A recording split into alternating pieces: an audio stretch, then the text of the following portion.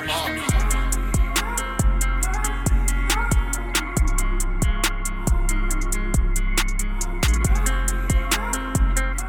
back, everybody, to another episode of the Junkyard Dawgcast. I'm your host, Jordan Hill. Got Kip Adams with me today as we kick off a little bit of a talk on Memorial Day. I want to make sure and shout out everybody as we threw up on the Junkyard earlier today. Just want to say thanks to everyone who has made the sacrifice that has allowed us to do silly things like this, talk about college football, and we appreciate the sacrifice of so many men and women in our military. I want to give a shout out to Kip for holding the fort down last week. I had a nice little vacation, but it was pretty well timed because it is going to be, hitting the ground running as I get back. And start with you, Kip. Just how is this week shaping up as we, again, kind of fly through May, understanding that, before we turn around, it's going to be, we'll be really on the heels of media days and everything that kind of signals the start of another football season.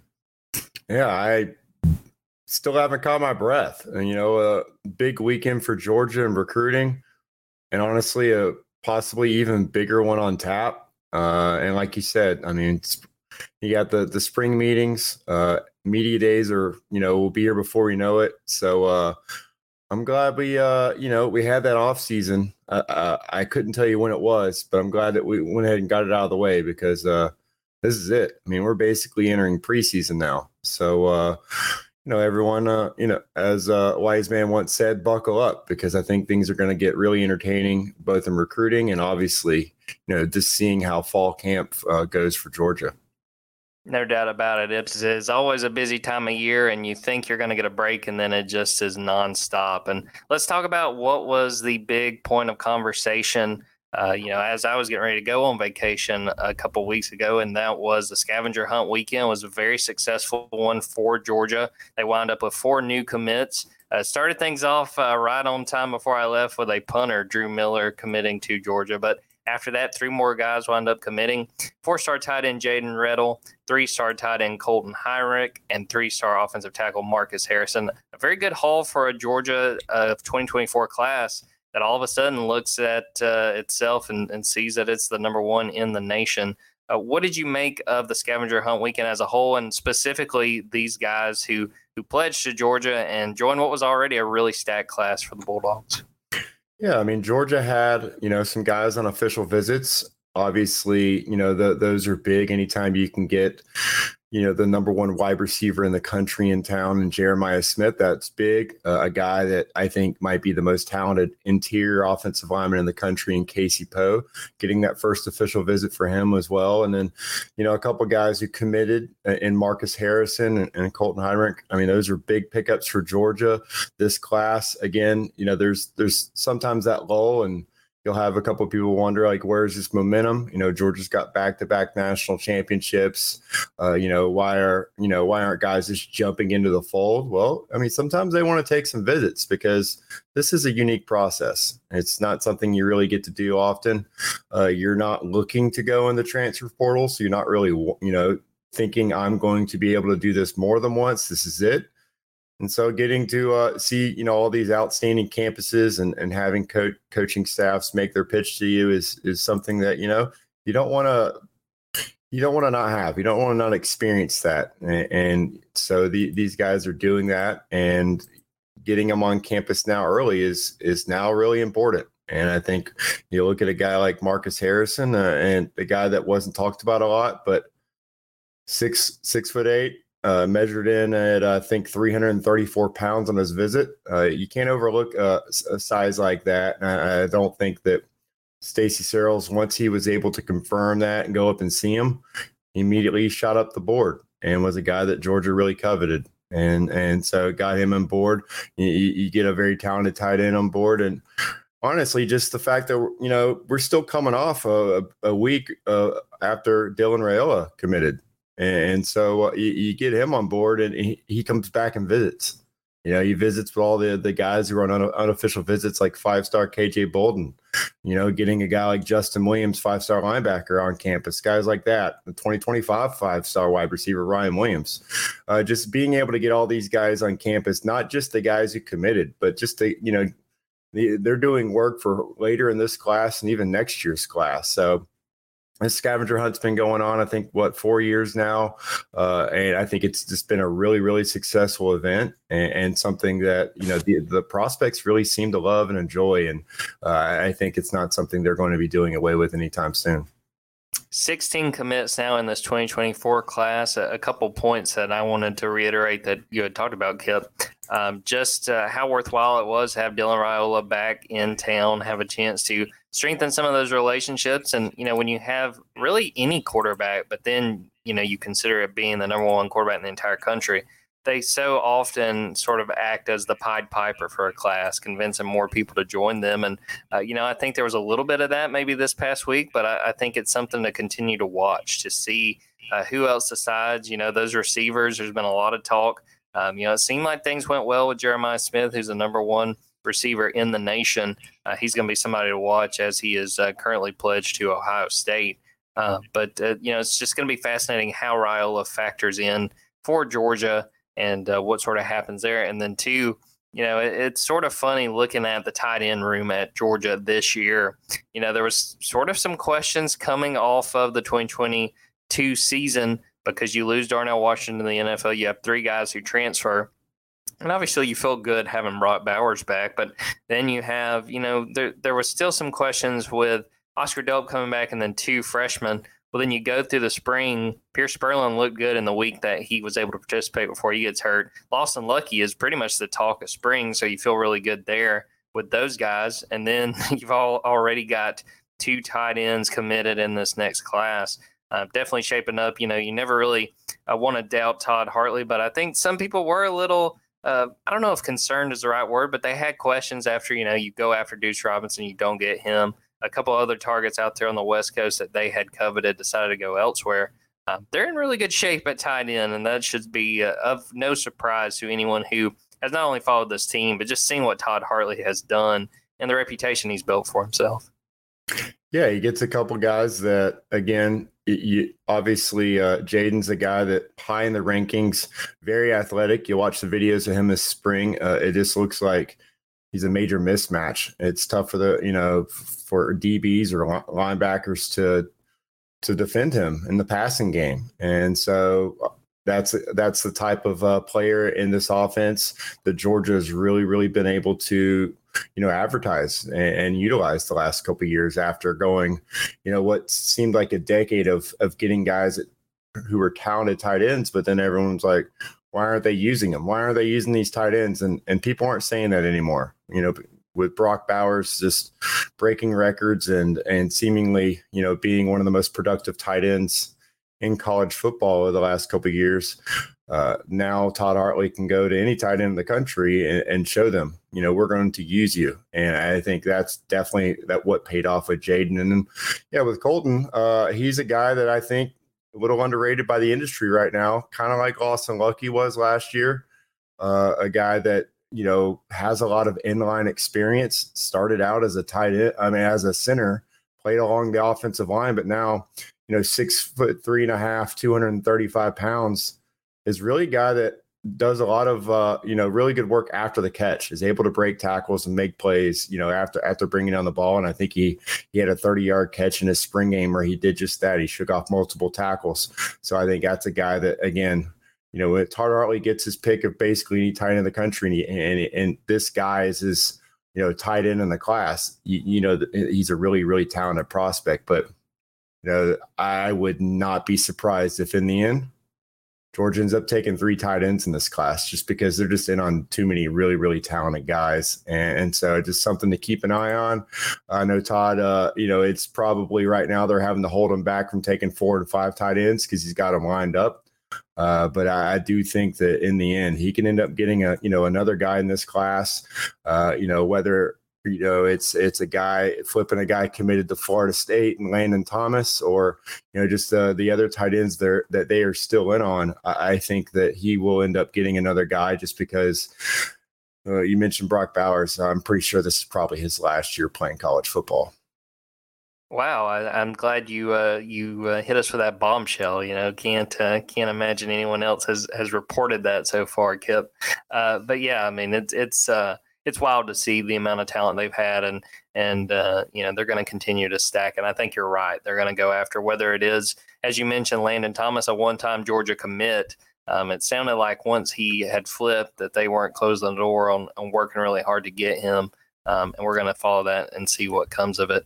Before we change the conversation to what's coming this week, we're almost to the month of June. Just looking ahead, Kip, and you don't have to talk about specific people, but how big are these next few weeks for Georgia? We've already talked about they're already in great shape with this class, 16 commits, but they do have some more big-time targets that are coming into town these next few weeks.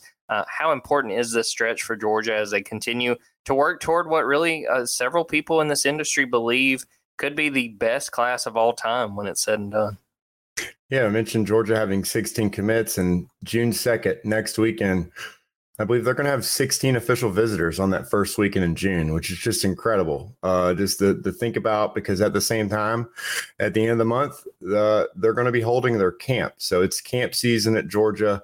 They're going to have prospects coming in and working out for the coaching staff. These official visitors won't.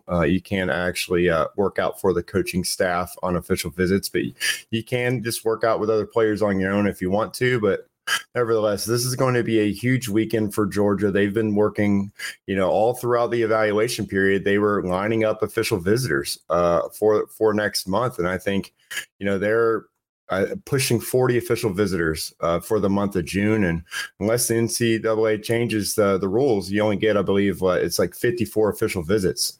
And they're definitely going to be well over 40. They might use, they might only have a handful left for the season at this point. But even with prospects being able to take unlimited official visits, as of now, they haven't changed that rule for colleges. So Georgia's lining them up. This weekend's huge. Obviously, getting 5-star linebacker Sammy Brown on campus for his official visit next month will be huge. That's something that we're going to be watching. 5-star KJ Bolden. They're both coming in June 9th, but this weekend, getting a guy like 5-star edge Dylan Stewart, 5-star defensive lineman Justin Scott, 5-star wide receiver Ryan Wingo is a guy we've really been watching for a while. A guy that we think Georgia's kind of trending with. He'll be in town, and Dylan Raiola will be back in town for his official visit. So obviously, getting him on campus with a 5-star receiver yet again. Probably pretty good news for Georgia. So it's going to be just a jam-packed June as far as getting these guys on campus, a lot of official visitors. So this is heating up. This is the biggest recruiting part of the year. It used to be November, December. Now they're trying to win these recruiting battles in June, and they're trying to get them on campus, as early as possible. So that'll be what we're kind of covering over this next week. And there are a lot. I don't expect this commitment list to be at 16 by the time June is over. I would imagine some of these guys go ahead and make their decisions. And I think Georgia's trending for several big time prospects. It's a safe bet to make, and you can bet we're going to be following it every day and every step of the way. There's no doubt. So we will take a quick break, come back, and talk about what will be a busy few days down in Destin for SEC spring meetings. Welcome back, everybody. Well, yeah, the trip back to Florida is on the radar for me, as well as a lot of coaches, a lot of administrators getting ready to go to Destin for the annual SEC spring meetings. A lot of topics that will be discussed, but Kip, I think it would be a mistake not to talk about the biggest one, which is what this conference schedule is going to be. There's been a lot of debate since Texas and Oklahoma officially joined and have plans to join the SEC next summer. And, the countdown's sort of been on. It seemed like maybe a decision would be made last year. Nothing came of it. Now you're kind of into this year where the clock is very much ticking before the Longhorns and the Sooners come into the conference. It was very interesting. There were reports last week about, the conversation maybe switching a little bit. As it stands, the SEC currently has 8 conference games per year. For a long time, it seemed like the consensus was, okay, they're going to move it to 9 with the conference growing to 16 teams. And there's been a little pushback on that. There's been some conversation saying, well, maybe they will stick with this 8-game schedule. And Kip, I could see you shaking your head. I think you and I are on the same page. I think it would be a mistake to stick to the 8-game schedule, but I want to get your thoughts. What do you think of just the possibility that could happen, that even as this conference expands, they stay put with the 8-game schedule going forward? I think it's a terrible idea for them to even consider the 8-game schedule, and I don't understand, why the vote hasn't already occurred yet. I mean, you would hope it at least happens this week. Definitely not a guarantee, but I mean the clock is ticking here, and so I do not understand why you would even consider eliminating basically multiple rivalry games. I mean, that's what would happen. You keep an 8-game schedule, you're not going to be able to keep, the South's oldest rivalry be on the chopping block. Texas and Texas A&M wouldn't play each other every year. The third Saturday in October, these games would all be, potentially going out the window as annual games. Well, what are we doing right now, SEC? Like, why have we not voted yet? I get it. You're bringing in 2 premier programs like Texas, Oklahoma. There's leverage here. That media deal, you want that TV money to shoot through the roof. I understand it. I mean, that's what it always boils down to. Money will always be that factor. And I'm sure there are schools that would love to have one less conference game. You have, programs like Missouri, Kentucky. Being bowl eligible is an important thing for them, financially speaking. And I understand it. But I can't, there's still too many programs in this conference who are, competitive and have championship, desires every year, but also at the same time, there are some major games that should continue to be played on an annual basis. And it is not worth considering, keeping the 8-game model and then losing some of these, distorted matchups in favor for an archaic scheduling system. Yeah, I mean, I think you hit the nail on the head. And there's a few points that I think are really interesting and worth diving into. One, when it comes to, the conversation about 8 games popping up about a week before these meetings, I don't think it's unheard of that this was leaked for a reason, that this is putting pressure on that side that is wanting 8 games because – Kip, you can speak up if you think I'm wrong. I mean, I've seen pretty much everyone who has reacted to this push back on this notion of staying with 8 games. I think that maybe there are people who understand what a mistake that would be, and that's how this information got out. And that will make this week a lot more fascinating, and it could lead to some really hurt feelings. I'd love to be a fly on the wall in some of these meetings. Media – we'll only really get to talk to the coaches and the administrators and Commissioner Greg Sankey coming out of meetings. So we're not sitting in the room, eating popcorn, watching this debate go on. But yeah, I mean, you hit on it. It doesn't make sense to stick with this model. It doesn't make sense, as you noted, more than likely, if they stick with 8 games, they're going to go to a 1-7 scheduling model where you have one permanent opponent. Georgia would get Florida because they're certainly not getting Auburn because the Iron Bowl is going to be saved. So to lose the Deep South's oldest rivalry for basically no real legitimate reason is a mistake. 2, I mean, to me, it is all about the money, and I understand that. But you have to think long term, and you have to think about the health of the sport. And I think if you get away from some of these rivalries, we're already looking at a college football where the regionality is falling apart. You've got USC and UCLA going in the Big Ten, and you've got all these other moves that are in progress. UCF being in the Big 12, things like that, BYU. I think it's a mistake not to try to preserve as much of that as you can, because I can guarantee you the SEC will not be hurting for money. I understand why they're trying to, sort of situate themselves in this way. But I think in the long term, you have to think about the health of the conference and making sure that people are taken care of. And the other only point that I would say that's going to be really interesting out of this week, if it looks more and more like there will not be a vote, is to see how Greg Sankey responds. You hear a lot when you look at Sankey and the job he's done. A lot of people want to point to Mike Slive and say, well, Mike Slive wouldn't have let this happen, the previous commissioner of the SEC, talking about how he would put his foot down and basically say everybody's getting on board with this. Or, you're going to have to, there's the door. I mean, we're going to do it this way or the highway. I think this is a situation where maybe Greg needs to really step up. He's been the commissioner for several years at this point. I think he's established to the point where if he understands what's at stake, he needs to make that known. And, there are advantages, I think, if they stick with 8-game schedule, like you said, for teams like Kentucky, teams like Missouri. Also, I think teams that would be right there on the edge of making the playoff once it expands. Think about like an Auburn or an LSU in any given year. If they have one less conference game, that kind of does set them up better to try to sneak into the playoff. But I think on the whole, you have to recognize, if you're Greg Sankey, what's at stake. And what's best as far as a product is to switch to the 9-game slate, to try to do that 3-6 model, in my opinion, 3 permanent opponents, and then have the other 6 rotating. And if they let this linger past this week, I think it's a mistake. And I think it's a situation, if you're the commissioner, I think you can't allow to happen. Yeah, I mean, the most, I guess, interesting aspect of this and what I'm going to be watching this week is I want to see what Nick Saban says, because huge supporter of the 9-game model. For years, Saban talked about we need more conference games. He was in favor of this a year ago. And then we find out what we think are going to be those permanent rivals. And the ones for Alabama that came out would be what? Auburn, LSU, and Tennessee. Now, is Saban still in favor of the 9-game model after finding out, he's not going to get a Vanderbilt or Missouri or South Carolina every year?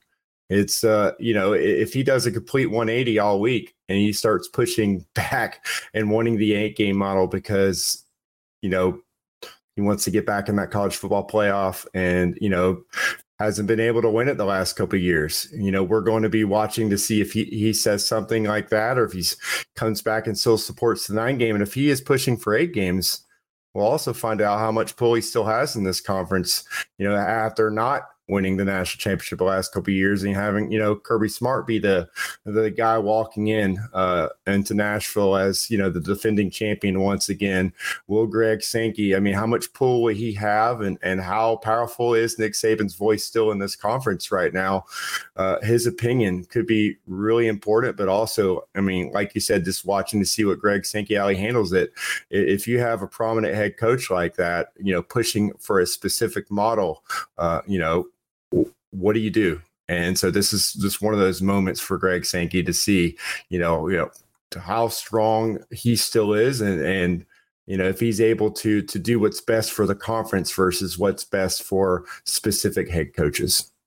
No doubt. And I will be fascinated talking about Kirby is sort of what he sees and what he says, because he spoke at the Pro-Am a few weeks ago in Birmingham and was asked, and he played his cards really close to his vest. Basically said, well, there's an advantage to the 8-game or the 9-game. Didn't really have a whole lot to say. We'll see if he's a little bit more open, especially if, those conversations sort of stall out.